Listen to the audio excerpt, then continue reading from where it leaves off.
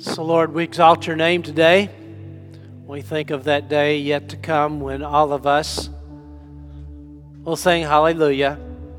As it tells us in the book of Revelation, we'll gather around your throne, we'll exalt your name and give you the praise that is due to you, that we only understand in part today, but one day our hearts will be so fully open and full of you and our love for you and our worship of you as we see you for who you are. We look and long for that day. Come quickly, Lord Jesus. And all God's people agreed and said, amen. You may be seated.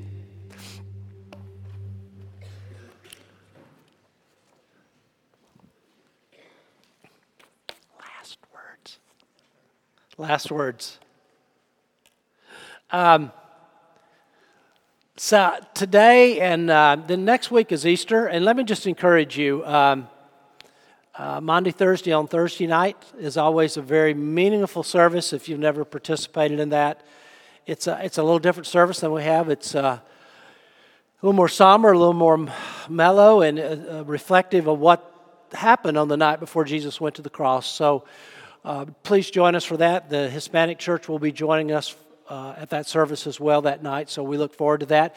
And then Sunday morning we'll have our sunrise service at 7:30 and a breakfast after that, and then our two regular 9:15 and 11 o'clock services. A great opportunity to invite a friend or somebody who maybe wouldn't come to church, but since it's Easter, they feel like they ought to come to church. It'll be a great Sunday, so use this as an outreach as you would. So this Sunday, and then next Sunday will be Easter, and then the 8th and the 15th, I have three more messages that are kind of like not Easter, and I'm calling these last words, or maybe last words, and then the very last word. I don't know how to do that, but anyway.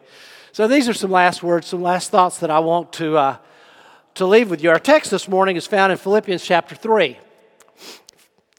Philippians chapter 3, if you would turn to that, starting in verse 10.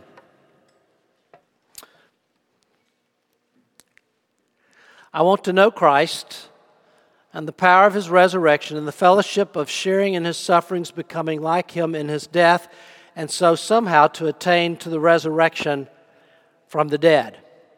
Not that I have already obtained all this, but have already been made perfect, but I press on to take hold of that for which Christ Jesus took hold of me. Brothers, I do not consider myself yet to have taken hold of it, but one thing I do, forgetting what is behind and straining toward what is ahead, I press on toward the goal to win the prize for which God has called me heavenward in Christ Jesus.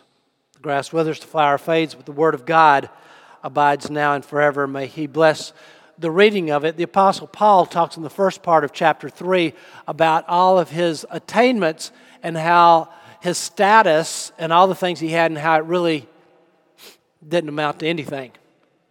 Big deal. And he says the true goal is to know Christ and pursue Christ. My seminary's motto is hard to beat. It's kind of based on this. It's to know Him and to make Him known. You could do a lot worse. To know Him and to make Him known. It got me thinking about in all the different disciplines in the educational world, in the business world, in the church world. Well, you get in all these different disciplines, and whichever one you get into, they always talk about your core strengths. They talk about things like having a clear identity. This is who we are. This is what we stand for. This is what we're all about. And effective businesses, organizations, churches of any stripe take that core identity, core purpose, core value, whatever you want to call it, and they drive it in the ground like a stake. And they go back to it. And they say, here we stand. Here we stand. Purpose is another word for this. A perpetual north star, a guiding light, a lighthouse, whatever metaphor works for you, that gives you direction. Mine has kind of been to help people find God and grow in Him. I've refined that probably 40 years ago now in my thinking. About 5 years ago, we put ours together like this. It's to know, grow, and show. To know, to grow, to show. And, that's kind of a linear process. It's to know Christ, to really become a child of God, to establish this new identity, to be in Christ. Out of that, growing should be our consuming desire out of this new relationship that we have with God. And then the showing, it should be the overflow in word and deed of our life full of God, His truth, His character, His goodness, His compassion, His kindness, pointing people to the good news, the gospel of Jesus. That was about 5 years ago. Around 2000, working backwards, we came up with 10 core values. And simultaneously, and not coincidentally, we had a difficult church discipline issue going on during that time, which didn't seem to be coincidental to me. The way I remember our core values is Rick, R-I-C-K, has 2 legs, 2 L's, 2 E's, and 2 G's. So, the way I remember is Rick, relevance, integrity, community, kingdom. Love, leadership, excellence, evangelism, growth, and gifts. And I made it through them without forgetting them. Isn't that good? So, before we had to know, to grow, and show, we had these 10 core values. But before we had 10 core values that we agreed upon in 2001, when I came here in 1994, I drove a stake in the ground. And I said, we have 5 guiding truths, 5 guiding principles that we're going to cling to. Essential, enduring principles. It started out, and I would say a lot of you probably agreed with them then. For sure, I agreed with them then, but they've become part of our DNA at 12th Avenue Baptist Church. These are principles that drive our practices. They drive our policies. They drive the goals of our church.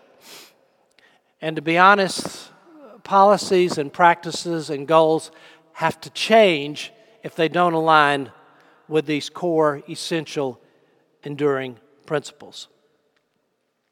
I came here on August the 8th, 1994, before some of you were even in this world. Early on, in September of that year, you had an installation service for me. In fact, here's a picture of the program. So anyway, I gave you my full name. How about that? Joseph A. September 11th, that's a momentous day. Wow, 1994. Richard Gipper was the chairman of the board that year. He had a speaking part in the program. My part was to share in that service, and I shared then 5 core principles which are still here. They're still intact.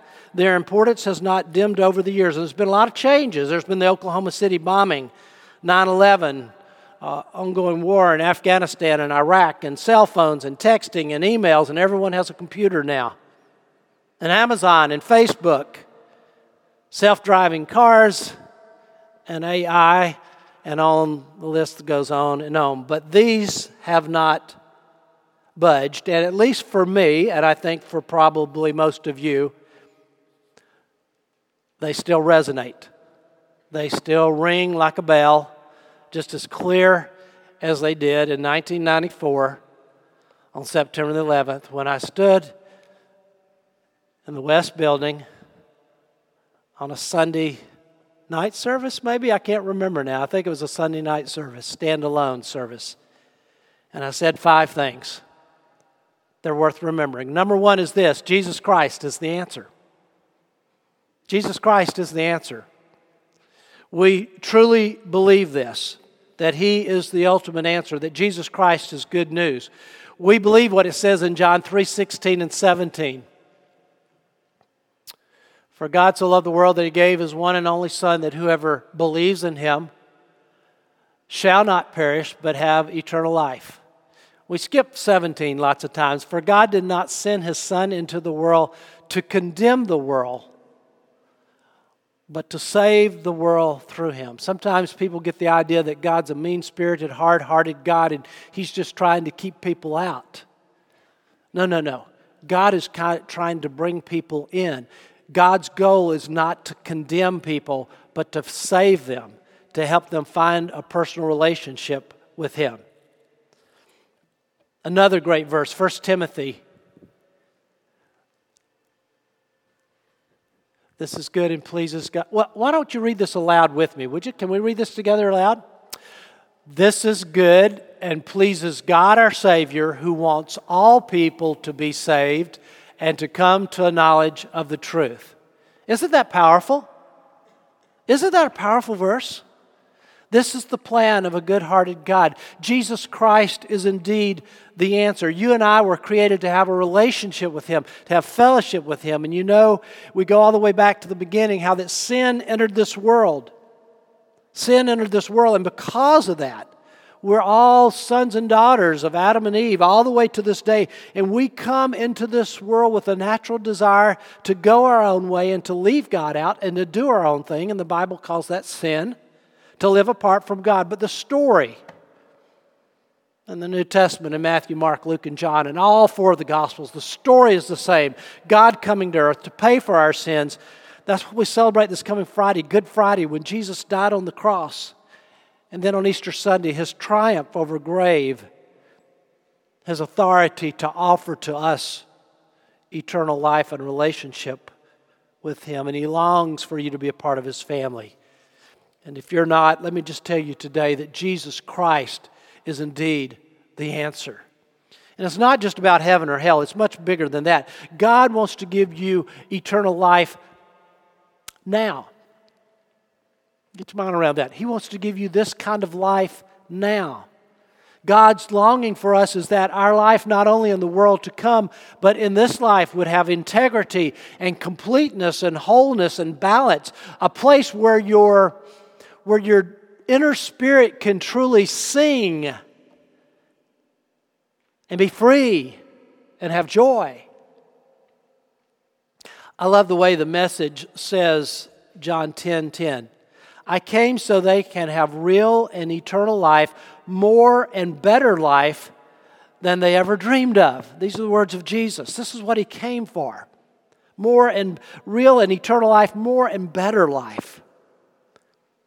Now the paradox of this is, how do we find this real life? We find this real life by giving up.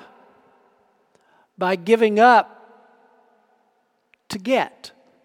We find this real life by surrender to find the victory. It's a paradox. By surrendering to Christ and yielding our lives to Christ, He fills us up with the life that we've always wanted. And that's why Jesus is the answer. And that's why the gospel is always good news. And so this is what happens. And it's good news. And Jesus talked about this good news when He was here. And you know, I think people think, oh, I'm so far from God, or I've left God out of my life for most of my life, or you know, it's too late, or I've made such a mess. And I just want to tell you today, Jesus Christ loves people who have made messes out of their lives. Which, by the way, is all of us. Jesus got confronted by the religious people of His day for hanging out with people who were very overt, outward sinners. And Jesus said this, "It is not the healthy that need a doctor, but the sick." And that's why it's a mantra. That's why I've made it into a mantra here, and you've heard me say this probably scores of times now. Whoever you are, wherever you've been, whatever you've done, Jesus stands with open arms for you. So 1994 to now, this is still the good news. And this message is still needed. Demographics show that there's roughly 35,000 people within driving distance of this church. 32% of them would check the box none when it comes to religion. None. That's 10,000 people within driving distance of 12th Avenue Baptist Church who would check none. And there's another probably 10,000 people who claim a church and claim a religion and maybe go on Christmas and Easter. But when I meet them and I ask them where they go to church and they give me the name of church, I'll say, "Oh yeah, who's the pastor over there?" I love to do this to people. "Oh, who's the pastor over there?" I think he's kind of new. Which is a giveaway, isn't it? 10,000 people with none and 10,000 people who are nominal. So is it important that we stand here and proclaim that Jesus is the answer? You betcha. Do we need for 12th Avenue Baptist to be a lighthouse in this community? Yes, we do. Without reservation and without apology. It's all about surrender. It's all about surrender. Jesus is the answer, but you only find it by surrendering. And some of you could come and sit in these chairs every week, and I can't see into your heart of hearts to see if that surrender is there. It is the only way that you find life in God, is by surrendering. Second core truth, Satan is the enemy. Satan is the enemy. Ephesians 6 says it this way. For our struggle is not against flesh and blood, but against the rulers, against the authorities, against the powers of this dark world, against the spiritual forces of evil in the heavenly realms. Our enemy is Satan. Sometimes it may look like a person, but behind the person, there's a dark force, and that dark force is always the devil. We live on a spiritual battlefield. Don't ever become complacent and say, "Oh, 12th Avenue is a good church, it's a healthy church." It is, but it's still a battlefield.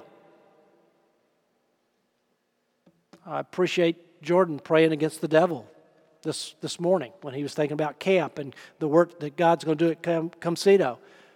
Because we're in a spiritual battle. And all through the New Testament, I see time and again, I see this warning to us that the devil would divide us and lead us astray and disrupt what God is doing. That even Christians, church people, I bet all of us know people that at some point in time, they looked like they were on the path with God and they were moving in a positive direction. And now they're far away. Far away. How do you explain that? I can only explain that with the devil. With one who is constantly at work, pulling, tugging at us.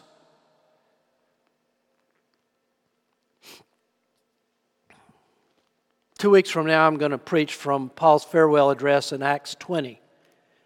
And he says in there, he warns them that savage wolves will tear the flock. And he says, some of them will come from within and some will come from without. Be on your guard. 1 Timothy 4 warns us, the Spirit clearly says that in the latter times some will abandon the faith and follow deceiving spirits and things taught by demons. From 1 Peter 5, this is a great word for us for the next season. These 3 bullets. Be on your guard. Watch and pray. Be self-controlled and alert. Your enemy, the devil, prowls around like a roaring lion looking for someone to devour. So as we move into the future, hear me. Jesus is the answer.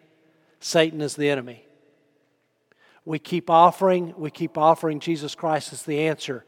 We keep living as though there's a real enemy in this world, because there is. And so this means that we have to be on our guard, and we have to watch and pray, and we have to be self-controlled and alert. Jesus is the answer, Satan is the enemy. Number 3, unity is a hill to die on. Unity is a hill to die on. Now, I have to say this, as I've been in ministry for a long time, there's a lot of beliefs that I have, and when you're a young man, you want to fight about everything. You think everything is important. You think everything is a hill to die on. There's not a lot of hills to die on. There's just not a lot of essential things. Well, let me tell you, the unity of the church is one to die on. Because disunity will destroy a church. And you and I, if you've been around for very long and you know much about Christian work, you can go to church after church after church where disunity has destroyed the church. So my word to you in leadership is unity is always worth fighting for. Unity is always worth standing for. It's so important. Ephesians 4:3 says, make every effort to keep the unity of the Spirit through the bond of peace. And then he talks about our oneness, one body, one Spirit, one hope, one Lord, one faith, one baptism, one God and Father of all, who is over all and through all and in all. Unity is important. Let me say this. Let me bring this home to us. We have to guard our own hearts. We have to guard our own hearts. We have to be careful that we are not, in the language of Scripture, that we don't become self-willed. In other words, it's my way. I'm always right. I know better than others. There is no room in the body of Christ for competition between individuals or between groups. You see, the presenting problem oftentimes is how can I say this? The presenting problem is disunity. That's the presenting problem. You know, when you counsel with people, there's always the presenting problem. If you dig around for a while, usually you find the real problem. The presenting problem may look like disunity, but the real problem up under it is pride. Pride. Pride creates disunity. Now, let me work backwards from that. Because if you think about it, if you're going to have unity, what enhances unity?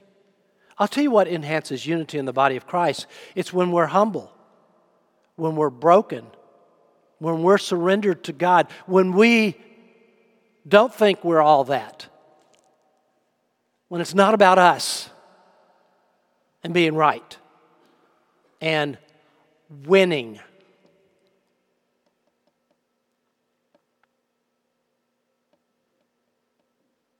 When you have unity, you can build a team. When you build a team, you do better. You know what I say about teamwork? It's slow, it's painful, the results are better.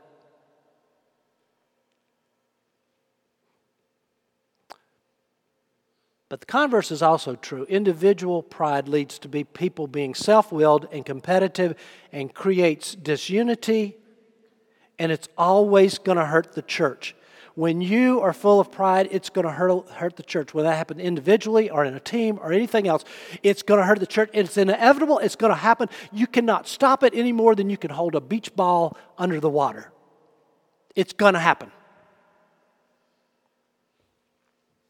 Now, God takes this seriously, and church, we need to take it seriously.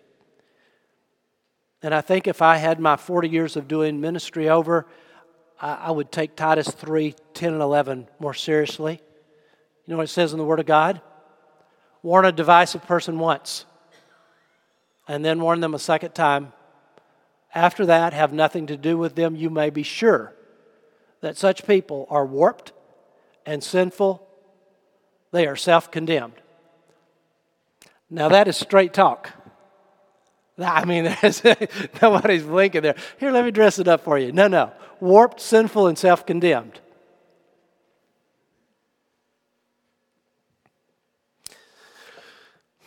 It all begins with us individually. It says in Jeremiah 17:9, the heart is deceitful above all things and desperately wicked. Who can know it? We have to guard our own hearts against pride, because pride drives disunity. Guard your heart. The other side is this, and let me cast this vision for you, the power of unity. What happens when we're unified? In the Old Testament, he says, 5 of you will chase 100, 20 times as much. And then he says, 100 of you can chase 10,000.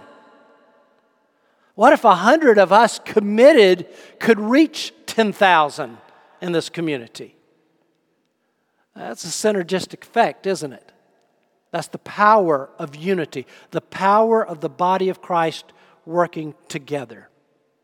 But it only happens when we deal with our own individual pride, self-will, individualism, competitiveness, competing, comparing, which drives all those root sins of envy and anger and lust, which is a desire for anything, an improper desire for anything is lust.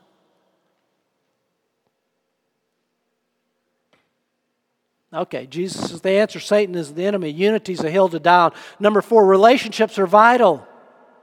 Relationships are vital. We're called to obey the 2 great commands, to love God and to love man. And we have to love each other.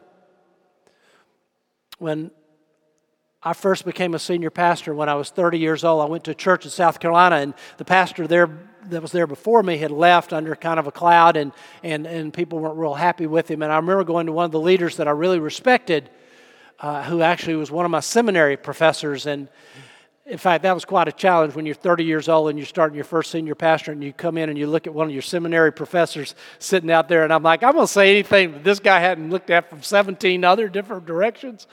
I used to peek around the corner to see if he was there on Sundays. True story.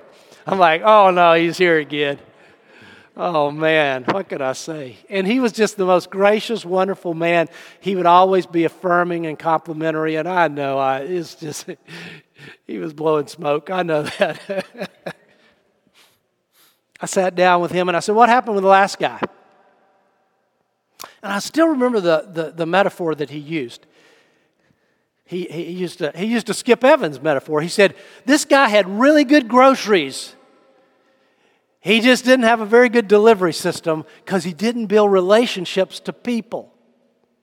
He didn't build relationships with people. You can't get around that. Ministry is relational. It's just got to be. It's relationships.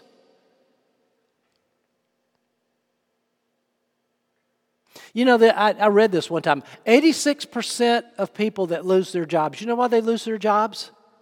It's not because they're incompetent. It's not because they're lazy. It's because they can't get along with other people. It's about relationships. Relationships. You know, you can't get away from it in the Scripture. You got to love God. You got to love other people.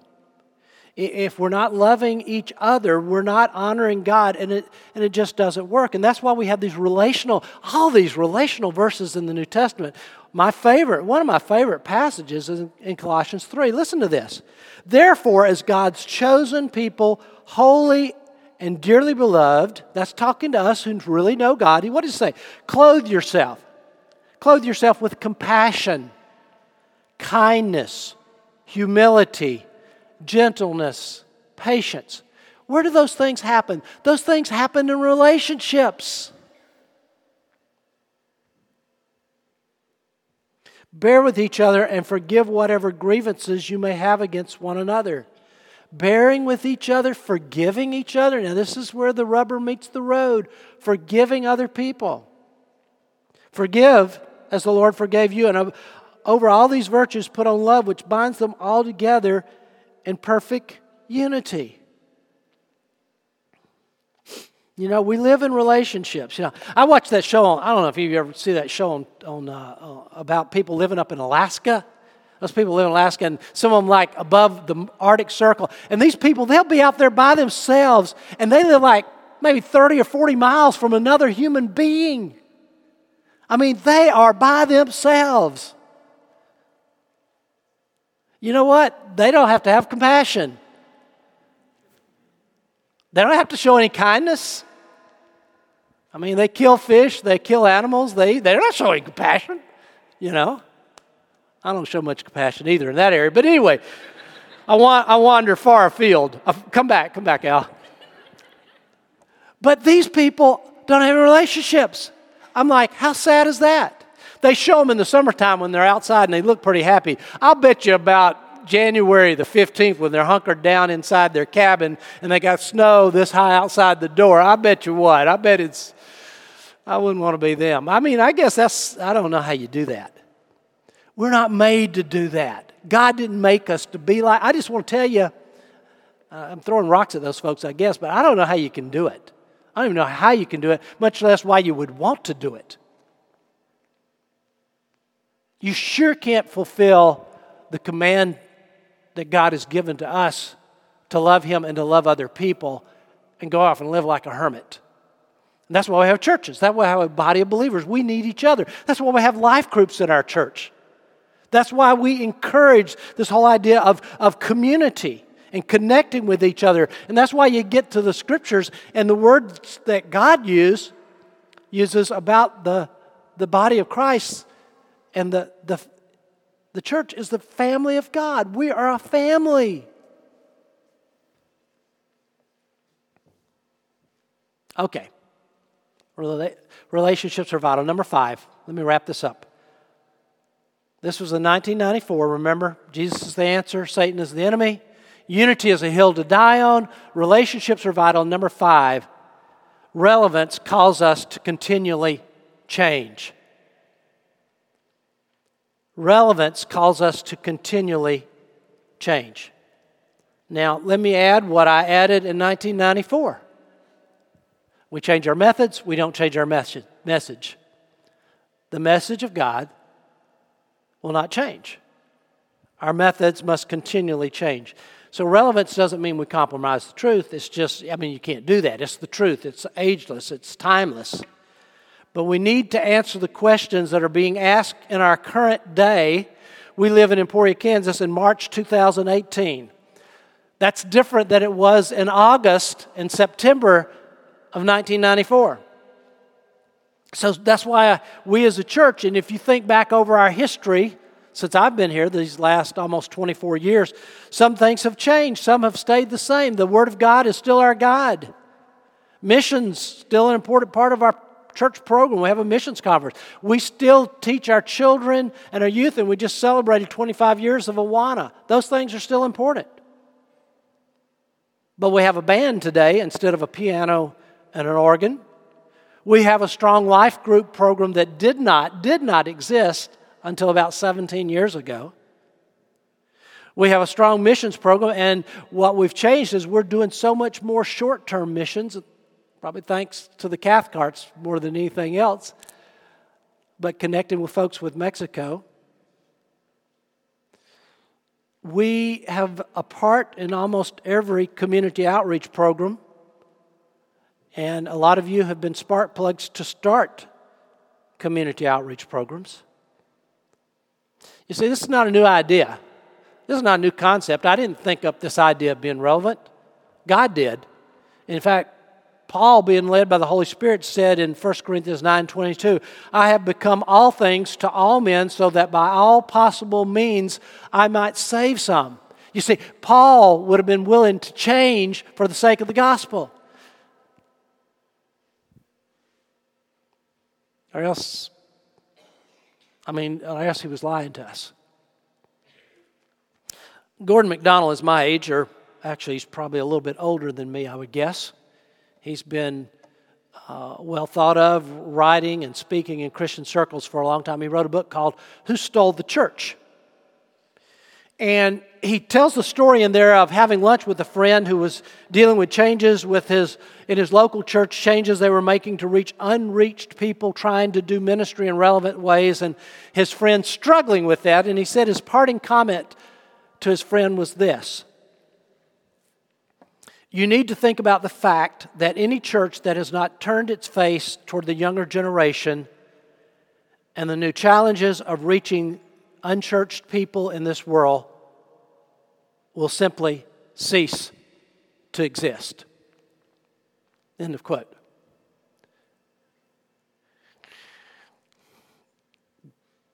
All of us know of churches that have not changed,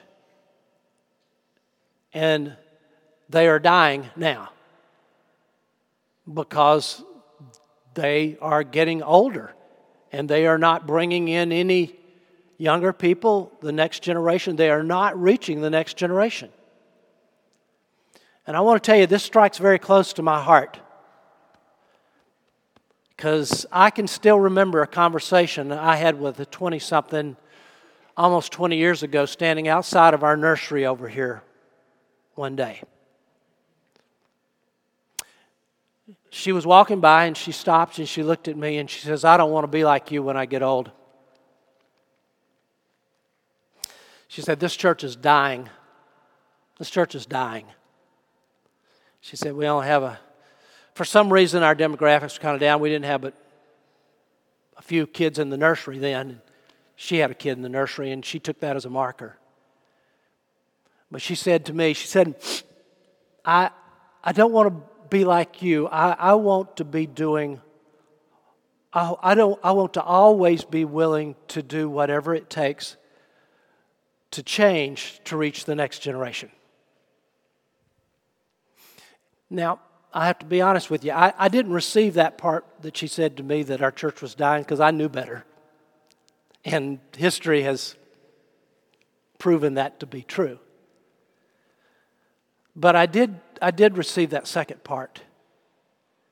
And it became an axiom of life for me, and that is this, is that I'm going to always have my face turned toward the younger half of our church and the younger demographic, because this church is not going to die on my watch. It's just not going to happen. And whatever changes we have to make to be relevant to reach the next generation, I'm going to ask my generation to bend. I'm going to ask my generation to give for the sake of those who are still outside, for the sake of those who are still yet to come. And I say that without apology, and I've tried to live by that. Now, I don't. Trying to keep up with the next generation is not easy for me. In fact, some of my staff, my nickname is Tech Dino. Okay, so which speaks to my wonderful technology skills and all that. But I'm not afraid of that, and I want us to embrace whatever we need to embrace to continue to be relevant to people in ways that are meaningful today. A couple quotes and I'll wrap this up. I don't know who said it. To change is difficult. To not change is fatal. I don't think I've ever quoted him before. Benjamin Franklin said, "When you finish changing, then you are finished." When you're finished changing, then you're finished. Now, he died about 1790 or something, so this is not a new quote. This is not an old idea. This idea of having to change is not a new idea. Every generation deals with it in different ways.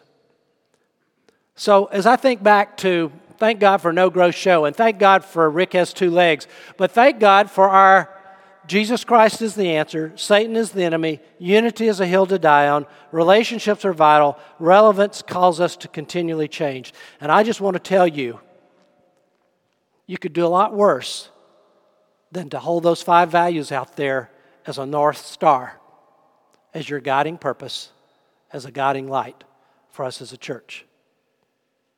Now, in less than a month, I'm going to step off the stage. Are these going to continue to be the values?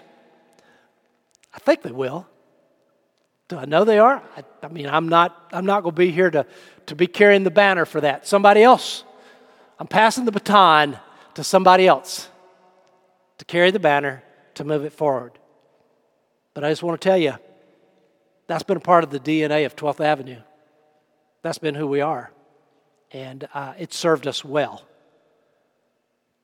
It served us well. So may God bless the future of the church. I still say this. The future is as bright as the promises of God. And our best days, your best days, are yet to come. I think that has to be our driving vision, our driving direction for us as a church. Let's stand together and pray. Don't forget Thursday night, sunrise service, Easter Sunday. And I think Jordan mentioned it. Still have some books over there. Great books over there in the East Lobby if you need some, if you can't live without some books. And a bunch of free material. Go over there and grab you an armload. Please take it. Please take it. Father, be at work in our midst. We thank you for what you've done at 12th Avenue. And Lord, I thank you for what you're going to do. In Jesus' name, amen.